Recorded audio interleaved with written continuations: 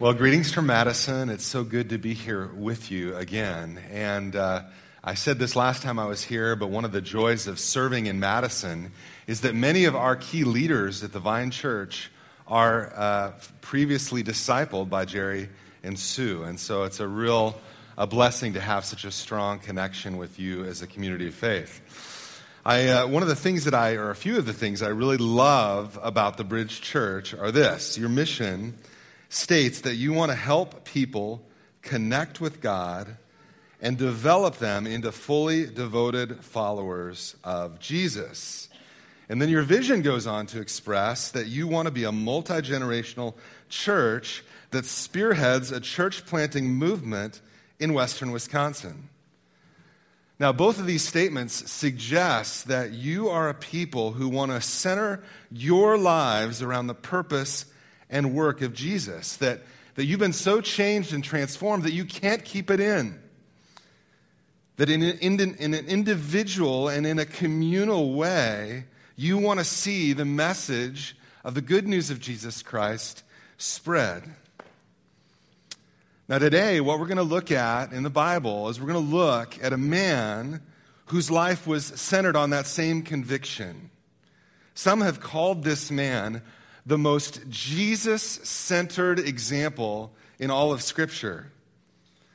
And his life could be summarized with these three words: not I, him. Not I, him. And so who is this man? This man is John the Baptist. He's a cousin of Jesus who preceded Christ, and his entire purpose in life was to prepare the way for the Lord. His calling was not to have a family. His calling was not to build this great career, not to make a name for himself in any way.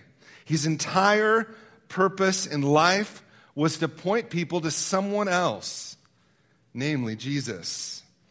And so I want to invite you to turn now to John 1, either in your Smart Bible or if you have your other Bible with you too, that'd be great.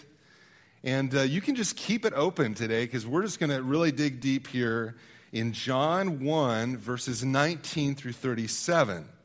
Now this account, it begins where Jewish leaders send some priests and Levites to John the Baptist because they want to figure out, what's this guy all about? Why are so many people following this man? And so follow along with me. I'm going to go ahead and actually just read this entire little section of Scripture. John 1, 19 through 37.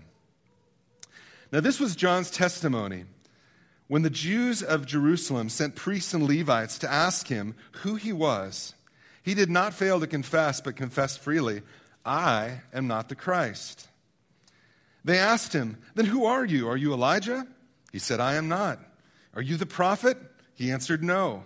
Finally they said, well, who are you? Give us an answer to take back to those who sent us. What do you say about yourself? John replied in the words of Isaiah the prophet, I am the voice of one calling in the desert, make straight the way for the Lord.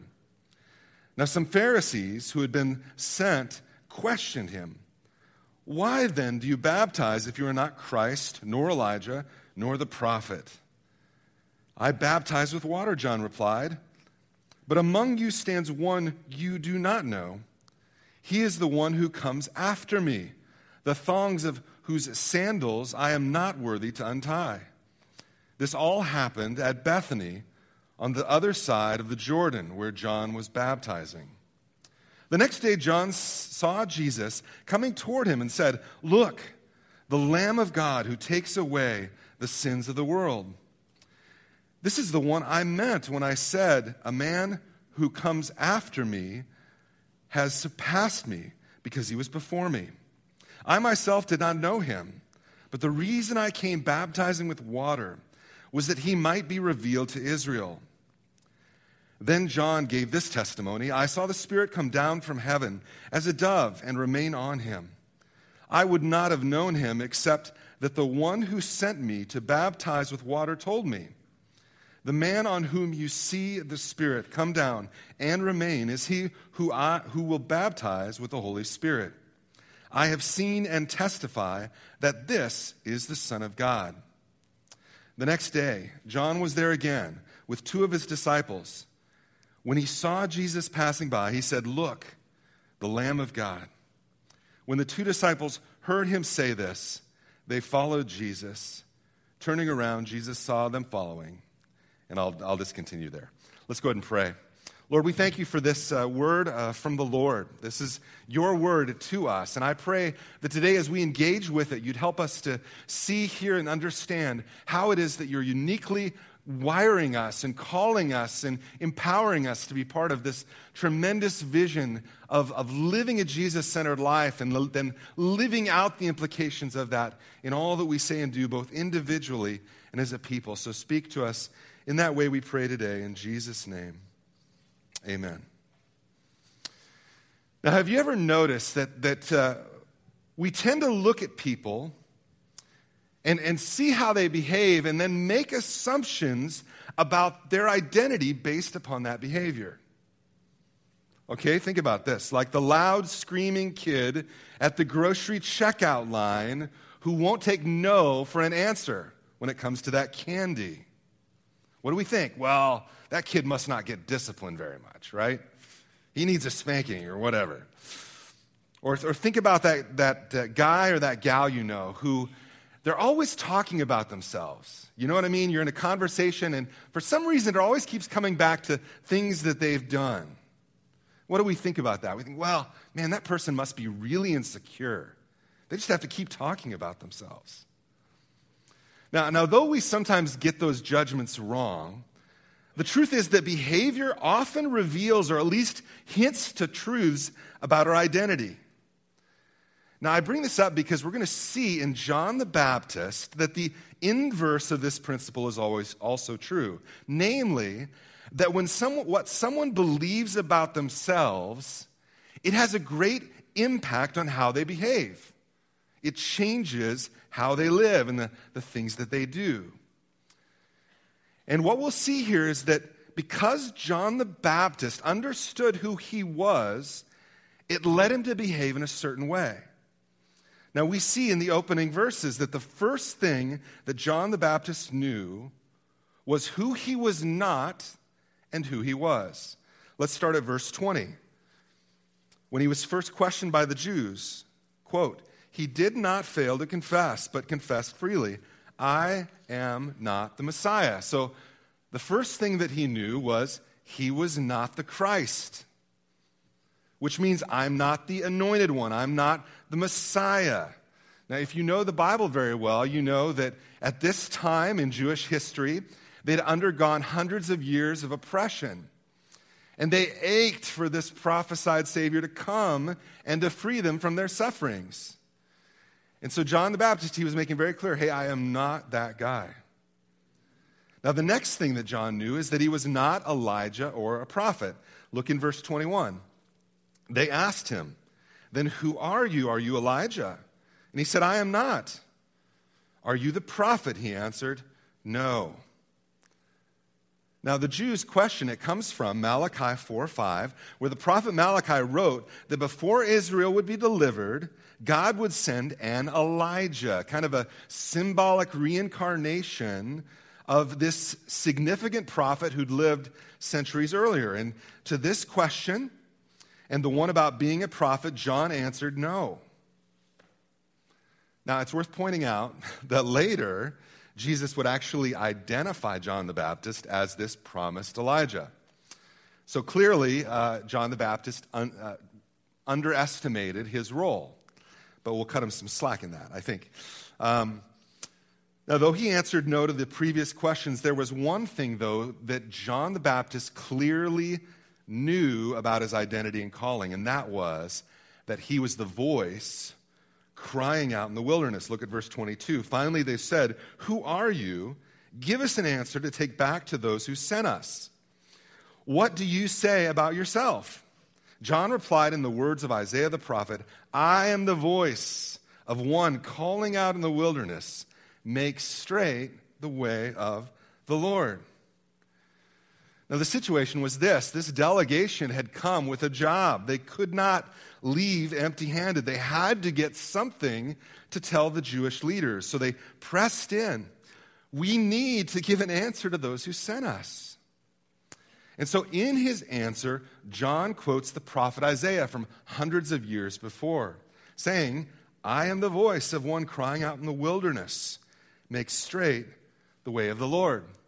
Now, in the context where this verse was previously delivered, Isaiah, he was calling out for a leveling of a road system that would accommodate the return of the people of Israel who were exiled. It was a way of bringing them back to the promised land of God. So John was taking a familiar statement to the Jews to clarify who he was. It was like saying, my purpose in life is to roll out the red carpet. It's to blow the trumpets. It's to make the way for another who is coming after me. Now, due to the Jews' expectation of a coming Messiah, I think it's safe to say that they understood that John the Baptist was saying, he is going to follow me. That he was the one who was preparing the way for the Christ. So, bottom line, we can conclude, as we look at this section, that John the Baptist knew some very important things about his identity. Now, as we begin thinking about this reality, and as we observe John and begin to translate that into our own lives, I want you to repeat these words after me. I am not the Christ. I am not the Christ. Now, this may seem like a very obvious statement to all of you here, but I would argue that this truth, the real significance of that statement is really one of the hardest lessons that we have to learn in life. Let me give you an example. My wife and I, Carrie, we have 5 children, okay? The oldest of which is 20, the youngest 13. And throughout all these years of raising kids in Christian community, I've noticed that it can be kind of a strange environment in this way. For those of us who are Christian parents, we want our kids to turn out well, don't we? We want them to be good Christians.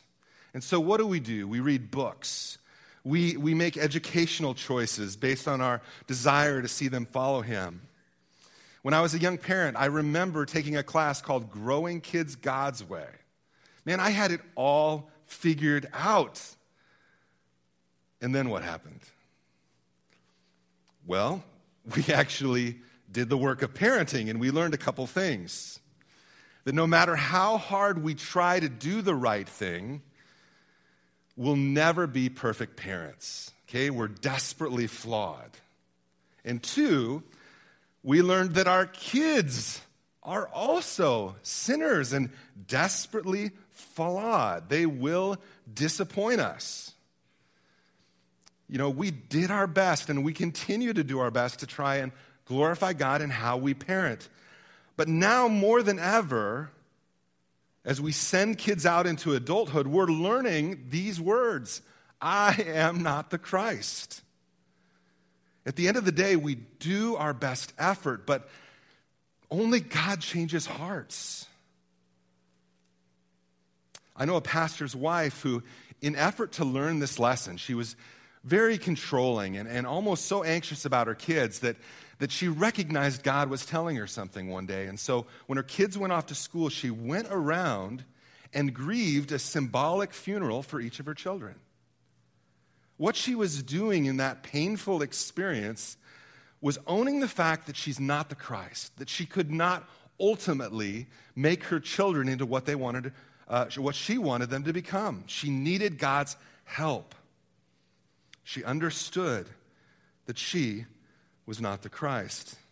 Now, of course, this principle applies to so many things other than just parenting. Think for a moment of any area in your life where you're attempting to assert control and it hasn't gone so well. Okay, perhaps you're obsessed with finding a spouse. So much so that you're filled with anxiety and it really controls your life. Or perhaps you're struggling with an eating disorder And you think, if only I can control this one part of my life, then and only then will I be acceptable to others.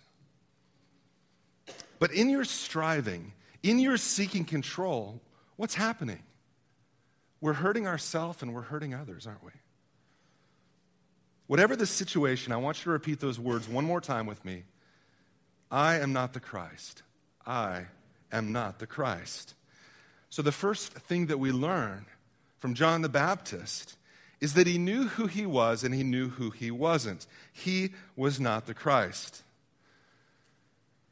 The next thing we're going to learn is that he knew who Jesus was. Now, historically speaking, it's important to know that before this scene, where John the Baptist, he's interrogated by these Jews, he'd already had the privilege of baptizing Jesus. And we read about that in verse 32. He talks about that experience. I saw the Spirit come down from heaven as a dove and remain on him, and I myself did not know him. But the one who sent me to baptize with water told me, the man on whom you see the Spirit come down and remain is the one who will baptize with the Holy Spirit. I have seen and I testify that this is God's chosen one. So when John was being interrogated in the previous verses that we looked at, he'd already had his socks blown off, or I should say sandals blown off, okay, by the experience of baptizing Jesus. And hearing the voice of God, put your mind there for a moment, shaking the heavens, saying that this is the Son of God. This is the chosen Messiah. Not only that, but he saw the Holy Spirit descend upon Jesus like a dove, confirming that this God-man is the one who baptizes others, not with water, but with the Holy Spirit. So with that in mind, we can now consider John's words in verses 26 and 27, where he explains that Jesus alone is the one worthy of our reverence. Okay? Look at 26. I baptize with water, John replied, but among you stands one you do not know. He is the one who comes after me, the straps of whose sandals I am not worthy to untie. Now, back in that day, people didn't have Nike, all right? They walked in sandals everywhere they went. And so on these dirty, dusty roads, their feet at the end of the day were caked with dirt. They were calloused by the rocks. And so cleaning of the feet and the feet themselves in general were considered detestable and dirty. And so it was the lowest of servants who would have the responsibility of washing the feet of their master. So when John says, I'm not even worthy enough to untie his sandals, he is making a massively extreme statement. It's like me saying to you, I'm not even worthy to take out your trash. Okay, it's an extreme statement that magnifies the greatness of another. And that was John's point, wasn't it? So John knew of Jesus' greatness. He knew that he was worthy of great reverence. But even more specifically, he knew that Jesus was the Lamb of God. Look at verse 29. The next day, John saw Jesus coming toward him and said, "Look, the Lamb of God who takes away the sins of the world." Now, if you didn't grow up in church, you may not know what he's describing there. What's all this about Jesus being a lamb? Well, in Israel's history, thousands of years before, the Israelites, they were slaves in the land of Egypt. And in a final act of God's power to free them, a spirit of death came to kill every firstborn son in the land. But the Israelites, they were instructed that if they slaughtered a lamb and painted its blood on the doorpost, that their sons would be saved. So when John referred to Jesus as the Lamb of God who takes away the sins of the world, he was borrowing an understanding from Israel's history, saying that the blood of the Lamb that saved in the past is now being embodied in this Jesus. This was a huge statement. A statement that somehow, and John didn't fully understand how, but we know now, that somehow Jesus' blood would become the means by which all sin would be crushed. That all who trust in Jesus through the blood that he would one day shed upon the cross, that they would be forgiven from the power of sin and death. And so John recognized this. He knew that Jesus was the Lamb of God.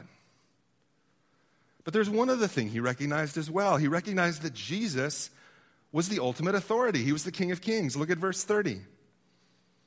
This is the one I meant when I said, a man who comes after me has surpassed me because he was before me.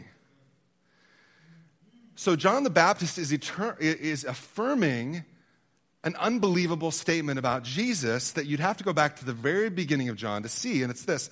In John 1 through 3, it says this: in the beginning was the Word, and the Word was with God, and the Word was God. He was with God in the beginning. Through him all things were made.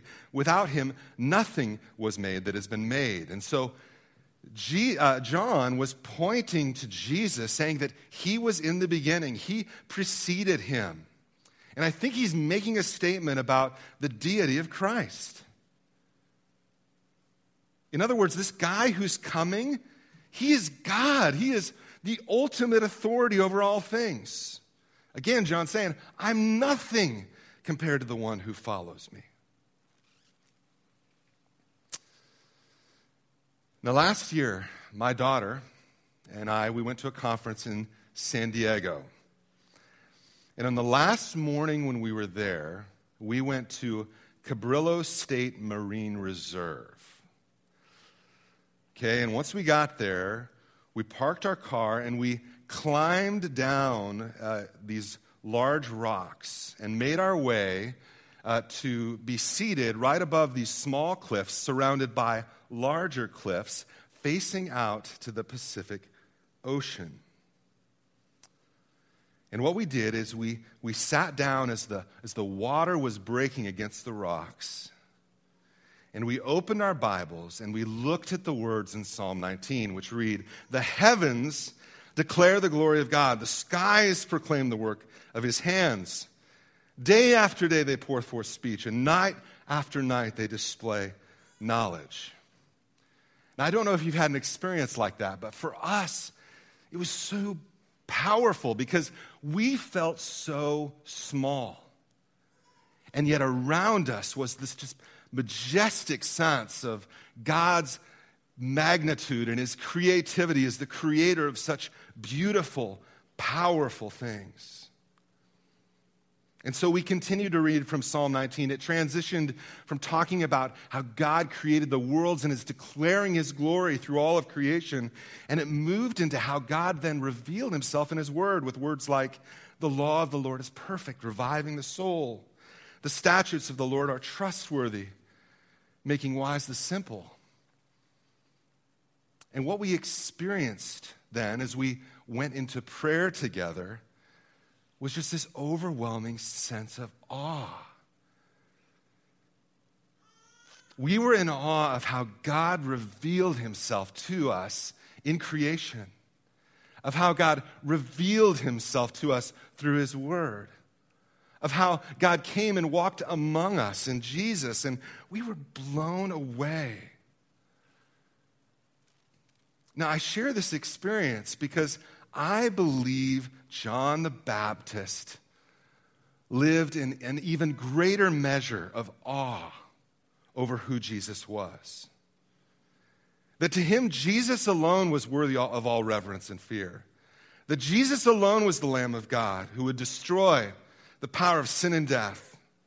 That Jesus alone was God, the creator and sustainer of all things.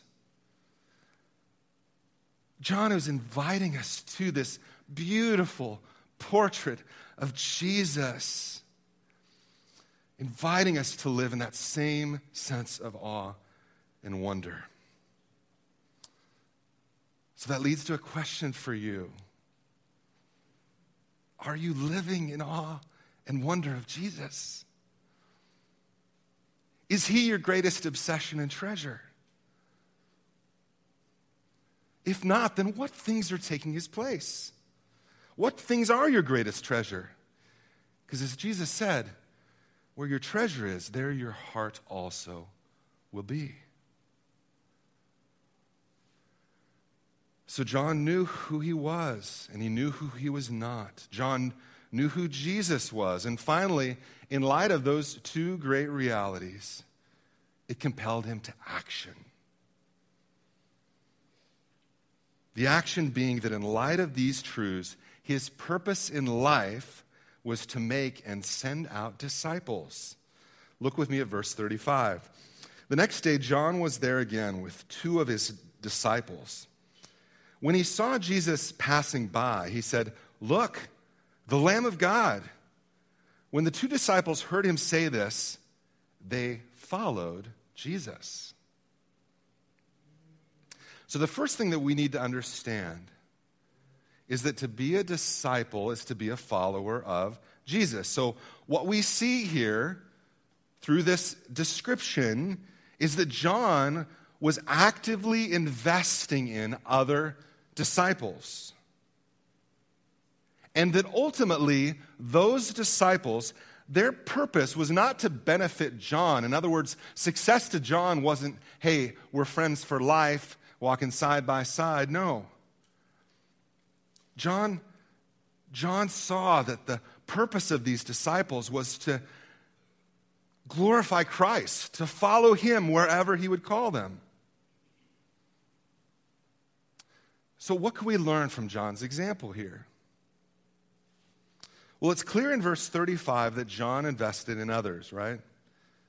So as he prepared the way of the Lord, he didn't do it alone. He grabbed others to come alongside him,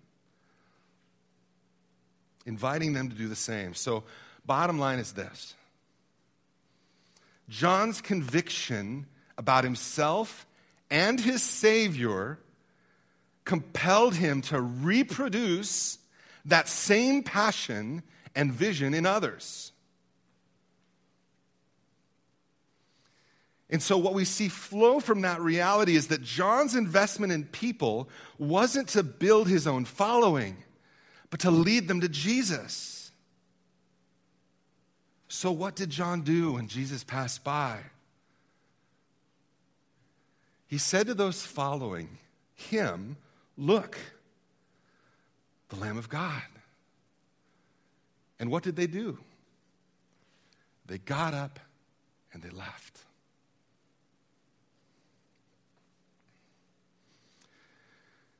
I read an article several years ago about Pastor Oscar Murillo. And Pastor Oscar is the leader of a massive church planting movement in Nairobi, Kenya. And like John the Baptist, Pastor Murillo, he has invested his life in making disciples and developing leaders. And something happened to him many years ago. After years of this commitment to disciple making, he looked out at the congregation, just like I'm looking at you now, and he realized he had a huge problem. There were too many leaders. Okay, now this is a problem we'd all love to have. But he looked out, and after all the years, the commitment to disciple making, he said, I have too many leaders. And seeing that, he knew that if something didn't happen, the limited opportunities for leadership would either lead to boredom or discontentedness. And he recognized in that moment that if I didn't do something, that it would either lead to division or to people just leaving the church. And so on that day, he says that he had a shift in how he viewed his life and his purpose. He believed that he was limiting God to doing only things in the walls of his church. And so within a short period of time from that revelation from the Lord, they planted 5 churches. And there's a fascinating rule that emerged in this church when it comes to eldership, okay? Those who are called in a pastoral sense to be leaders. that from that day forward, every elder would only serve 2 terms. In the first term, the elder would develop and exercise his leadership skills, learn what it means to exercise and lead. And in the second term, he would bring with him an apprentice who he would nurture as a replacement. By the time the third term began, many of those elders were released to start new works, to plant new churches. Recognizing that 65% of Nairobi lived in the slums, they made the commitment that for every church they planted in an educated, more well-to-do area, they would plant 2 churches in the slums. And in every one of those churches, they developed leadership internship programs. And this is just 4 years ago. In all of those churches connected to them, 4 years ago, they had 150 interns in training. Now, Oscar, he understands what it means to make and send disciples, doesn't he? He understands that it involves a commitment to the greater cause of the message of the gospel. He understands that it forces us to live our lives in such a way as to prioritize God's kingdom over our own. He understands that it involves us making a commitment to reproducing ourselves in the lives of others. So much so that a famous quote of Oscar's is this: "I don't plant churches, I grow sons."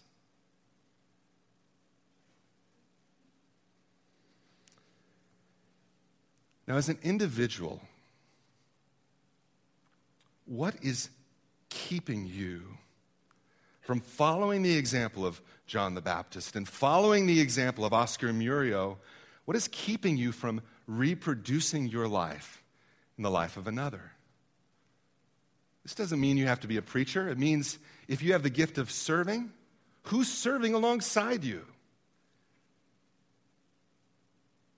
If you have the gift of leadership, who's leading beside you? Are we making disciples? Are we investing in others? And then the other question is this: as a community, what will it look like for you, the Bridge Church, to see that vision that is before you come to pass, that you would be part of a church planting movement throughout western Wisconsin? Like John the Baptist, we've got to see that when Jesus is the center of everything, that self-concern and self-preservation and our own comfort, it's no longer the priority. That when Jesus is our treasure, our natural orientation becomes doing whatever we can to point more and more people to seek and to serve the Savior. There's a story that I once read about a young boy who was on an ancient sailing vessel. And this huge storm hit, and it began to toss the boat all over the place. And as the story goes, there wasn't one person who wasn't in fear of their life, with the exception of this little boy. This boy didn't appear frightened at all. And he was almost amused. Now, when asked why he was so happy at such a time, he responded with these words: "My father is the captain. He knows how to manage." You see, this little boy, he knew who he wasn't, and he knew who he was. And it changed how he lived. Now, as we consider the faith of John the Baptist, we see those same truths, right? We see that he knew who he was, he knew who his Savior was, and that it changed the direction of his life. And when we follow his example, we will become less driven by our pride and our need to control as we joyfully embrace the words, "I am not the Christ." We will become less fearful of pouring out our lives in service. Why? Because Jesus is our King. He is our authority. He goes before us. We have nothing to fear. We'll become less afraid about multiplying ourselves in others, about multiplying ourselves as leaders, about multiplying ourselves as churches. Why? Because Jesus is the captain. If we trust him, then whatever storms come, whatever challenges are before us, whatever sacrifices we're invited to make, whatever control we're asked to release to him, we can joyfully find our rest in him. Because in the words of that little boy, he knows how to manage. Let's pray. Lord, we thank you for your word from the book of John and in the example of John the Baptist. And Lord, this really isn't about just emulating John the Baptist. It's really about looking where John the Baptist looked for the ways in which we live. Now, I don't claim to know how it is that you're speaking right now into the lives of those individually here or even into the future of the Bridge Church. But I do know that to love and prioritize you is to live a life that is risky and to live a life of releasing control. To seek and to say goodbye at times to good people. To dedicate all that we are, our resources, our talents, our treasures, to seeing the name of Jesus Christ and the fame and renown of Jesus to spread to the very ends of the earth, to every neighborhood in this area, to every city surrounding us, to every person that we know and meet. And we pray, Lord, that you'd embolden us to that task and give us the strength and guidance to do it in and through faith. We pray in Jesus' name. Amen.